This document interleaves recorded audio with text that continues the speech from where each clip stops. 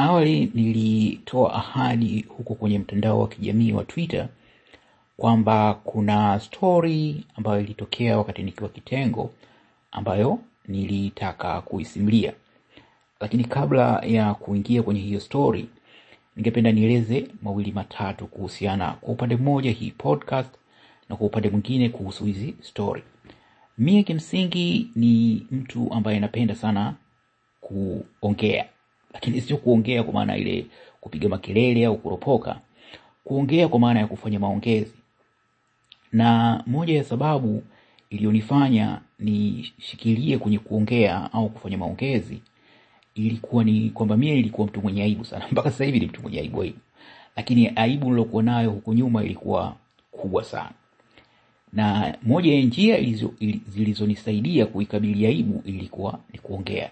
Kwa hiyo, lakini uongeaji tofauti kidogo, sio ule uongeaji tu labda unaropoka, lakini nilipenda zaidi kuongea vitu ambavyo vina impact. Kwa mfano, labda marehemu baba alikuwa anapenda sana kusoma vitabu alafu anatusimulia.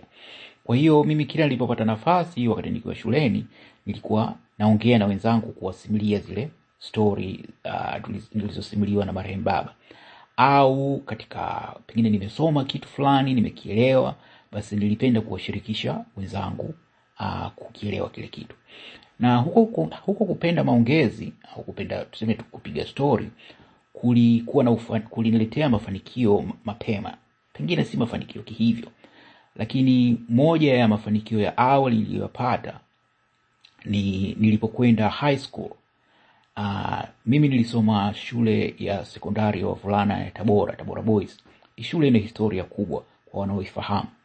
Na nilipokuwa pale nilibahatika kuteuliwa kuwa kiranja mkuu. Ile shule ni ya kijeshi, kwa hiyo kiranja mkuu hata haitwi kiranja mkuu, sio kaka mkuu, anaitwa chief. Kwa hiyo nilikuwa chief wa wanafunzi. Na bila kuingia kiundani kuhusu, kuna siku labda tutaongelea kuhusu maisha huko shule jinsi ilivyokuwa. Lakini kimoja ya majukumu kama huyo chief au kaka mkuu ilikuwa katika siku 5 za wiki kusimama mbele ya wanafunzi zaidi ya 500. Unajua vile kaka mkuu anatoa maelekezo haya. Kwa hiyo nilikuwa kiunganishi kati ya wanafunzi wenzangu na utawala wa chuo. Lakini sasa ile muundo wa ile shule ulikuwa tofauti. Kwa upande mmoja kulikuwa na wanafunzi, kwa upande mwingine kulikuwa na walimu wasio wanajeshi, na upande mwingine kulikuwa na wanajeshi. Kwa hiyo ilikuwa kuna structure fulani complex kwa namna fulani.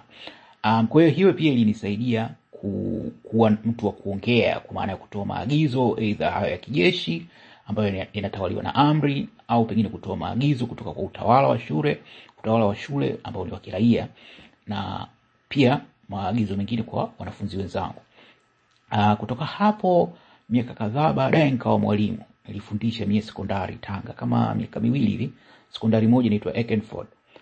Nilikuwa mmoja wa walimu waanzilishi wa hiyo sekondari. Sasa ukiwa mwalimu unakuwa maongezi inakuwa ni sehemu ya taaluma yako. Maongezi ninayomaanisha hapa ni kama sio ile mnatia story tu, lakini maongezi yanaweza kujumuisha pia kufundisha, kwa sababu ni maneno kutoka kwa mtu mmoja kwenda kwa mtu mwingine. Kwa hiyo ile taaluma ya kufundisha ilinifanya niipende zaidi hii fani ya kuongea, kwa aidha kuelimisha au kuhabarisha. Kutoka hapo nikaenda kitengo. Sasa kitengo, kazi hii ya ushushushu inataka sana kuwa mjuzi wa maneno katika maana kuu mbili. Maana ya kwanza, uwe mjuzi wa maneno katika uandishi, kwa maana ya kutafsiri au kueleza. Kwa sababu kwa mfano, shushushu anakwenda sehemu, anaona tukio, na lile tukio analoliona hapati muda wa kuliandika. Kwa hiyo inakuwa kama video fulani, inarekodi matukio. Kwa hiyo yale matukio unatakiwa uyaandike, yatoe taarifa, yatoe picha, ili mkuu wako anapoyasoma aelewe tukio gani limetokea. Unaona? Kwa hiyo unakuwa unacheza na maneno. Na sio kucheza kwa maneno kwa maana ya kulaghai, lakini kutoa picha halisi ya kilichotokea. Na hiyo picha halisi itasaidia kujenga tafsiri huko mbele ya safari. Kwa upande mmoja ni jinsi utakavyoweza kuyaandika matukio katika lugha inayojenga maana. Kadhalika unaposoma taarifa unatakiwa pia kuitafsiri. Upande wa pili kuhusu maneno ni kwenye maongezi. Kwa upande mmoja unatakiwa kutumia akili kutanabaisha kuwa mtu anaongea ukweli au anadanganya, kwamba pengine mtu anachoongea ni uongo, kwa hiyo yuko wazi lakini anaongea uongo, au anaongea anaficha vitu lakini anachoficha ni ukweli. Kwa hiyo maana yake kutanabaisha kuweza kutambua ukweli na kuweza kutambua. Ni mambo yanataka akili.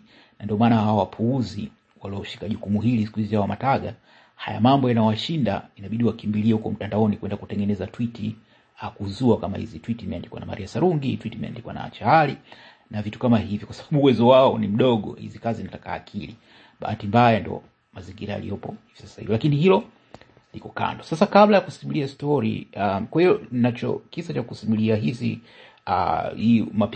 background yangu ya kuhusu maongezi na vitu kama hivyo, ni ukweli kwamba ningependa sana niitumie hii podcast kuwa sehemu ya kutia story, maongezi kati yangu nanyi kuhusu vitu mbalimbali, mambo ya ujasusi, mambo ya udukuzi, teknolojia, siasa kidogo, masuala ya jamii, jinsi ya kuwa mtu bora, na kila jambo ambalo pengine linaweza kuchangamsha au kubadilisha siku yako. Na nitajitahidi hizi episodes ziwe fupi, kwa sababu najua ikiwa ndefu wakati mwingine inaboa. Kwa hiyo pengine hii ikawa ni episode ya mwisho kuwa ndefu zaidi ya dakika 5. Ningependa zaidi ziwe dakika kama dakika 5, 6 hivi, inakuwa rahisi kusikiliza. Kwa hiyo kwa kifupi, tembelea hapa kupata story moja na nyingine. Na pia kama una kitu unataka kushare na mimi, basi nishtue, tunaweza kukatia story au nikairusha story yako. Mimi sina hiana, mimi mtumishi wenu anyway. Sasa kuna story moja niisimulie ya Mfano. Kuna jamaa mmoja alikuwa anapita pembeni ya swimming pool, eneo hivi la kuogelea. Sasa katika kupita kulikuwa na mtu, jamaa mwanaume na mkewe na kitoto kichanga cha kike kiko kinacheza. Sasa katika kupita kile kitoto kikatumbukia kwenye ile swimming pool. Kwa hiyo yule jamaa ni mtu mtaalamu kidogo masuala ya kuogelea na nini, hakufikiria mara mbili, hakuna cha kuvua nguo, akaingia moja kwa moja kwenye maji kuja kukiokoa kile kitoto. Kweli akafanikiwa kutoa kile kitoto. Lakini kwa bahati mbaya katika hiyo zoezi kukiokoa kile kitoto, kikawa nguo ile ya chupi, samahani kama neno hilo sio zuri, chupi ya kile kitoto ikawa imekwenda na maji, unaelewa? Yaani hakuweza kukitoa kile kitoto kikiwa na chupi. Lakini akajua kwamba alichofanya ni kizuri, kwamba ameokoa maisha ya kile kitoto. Kwa hiyo akatarajia kupewa shukurani na wazazi. Lakini kinyume chake, wale wazazi wakamwashia moto yule jamaa, kumwambia wewe ni mtoto, ni kama pedophile unayependa kuchezea watoto. Kuna wale watu ambao wanakuwa wanapenda kuvichezea vitoto, kuvitomaza vitoto. Kwa sababu kile kitoto kilipozama kilikuwa na nguo, lakini kilipotoka kikawa kina nguo. Kwa hiyo akamtuhumu yule jamaa na kumwambia ondoka haraka kabla tuje kuripoti polisi, kwa sababu wewe muharibifu wa vitoto. Jamaa alisikitika, lakini kwa hiyo moral of the story ni kama wema wakati mwingine unaweza kukuletea matatizo. Na ndiyo story nataka kusimulia kwa kifupi. Mimi wakati naondoka Tanzania kuja huku kimasomo, maana nilipewa scholarship ambayo ilikuwa ni kama pongezi kutokana na uchapakazi wangu. Sasa wakati naondoka ofisini, bosi wangu ambaye ni mtu wa pili kutoka kwa mkurugenzi mkuu, aliniomba nimpe mapendekezo ya nani ashike nafasi yangu. Nilikuwa na kijiwadhifa fulani, sio kikubwa hivyo, lakini si haba. Kwa hiyo mimi sikufikiria mara mbili. Kulikuwa na jamaa yangu ambaye nilikuwa ni rafiki yangu kitambo, ikabidi ndio nimpendekeze. Kumbe nilikuwa ninafanya kosa ambalo mpaka leo nalilipia. Huyo bwana baada ya kupata tu ile appointment, kichwani mwake ajenda ya kwanza ni kunizuia mie kurudi, yani kushika ile nyadhifa. Kwa akili yake alidhani kwamba nikitoka huko masomoni nikirudi nitachukua ule wadhifa, ambao kwa kweli ilikuwa sio busara, kwa sababu kama ninakuja huku mimi kuja kusoma masters, right?